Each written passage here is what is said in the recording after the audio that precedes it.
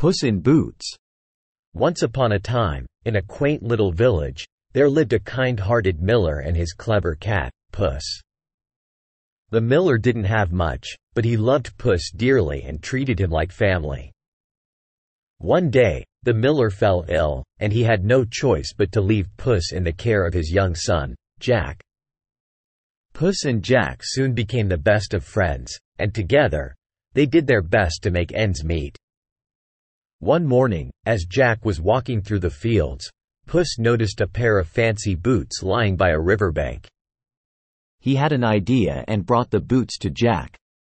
"Put on these boots, my dear friend," Puss said with a gleam in his eyes. "They will make you look like a grand nobleman, and people will treat you with respect." Jack was amazed as he put on the boots, and magically, they fit him perfectly. With Puss by his side, Jack donned the boots and set off for the neighboring kingdom. Puss told Jack his plan. "We shall visit the king's castle, and I will tell him that you are the Marquis of Carabas, a great and noble lord."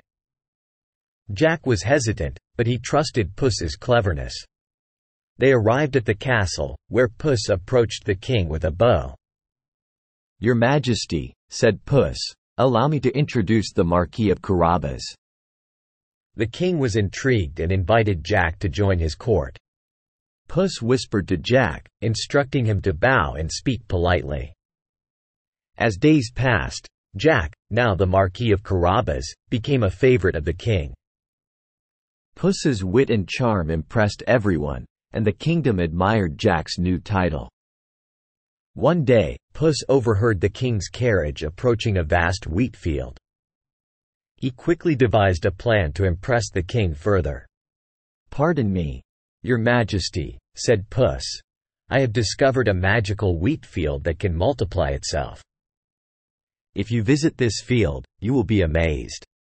Curious, the king agreed to follow Puss.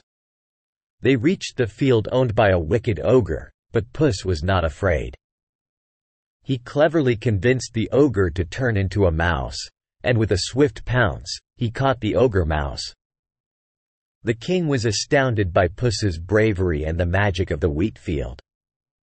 He rewarded Jack with land, riches, and even a grand castle.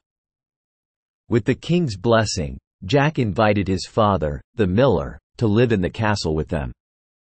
Puss, who had become a noble cat, lived happily with Jack and his family, enjoying the rewards of their adventures.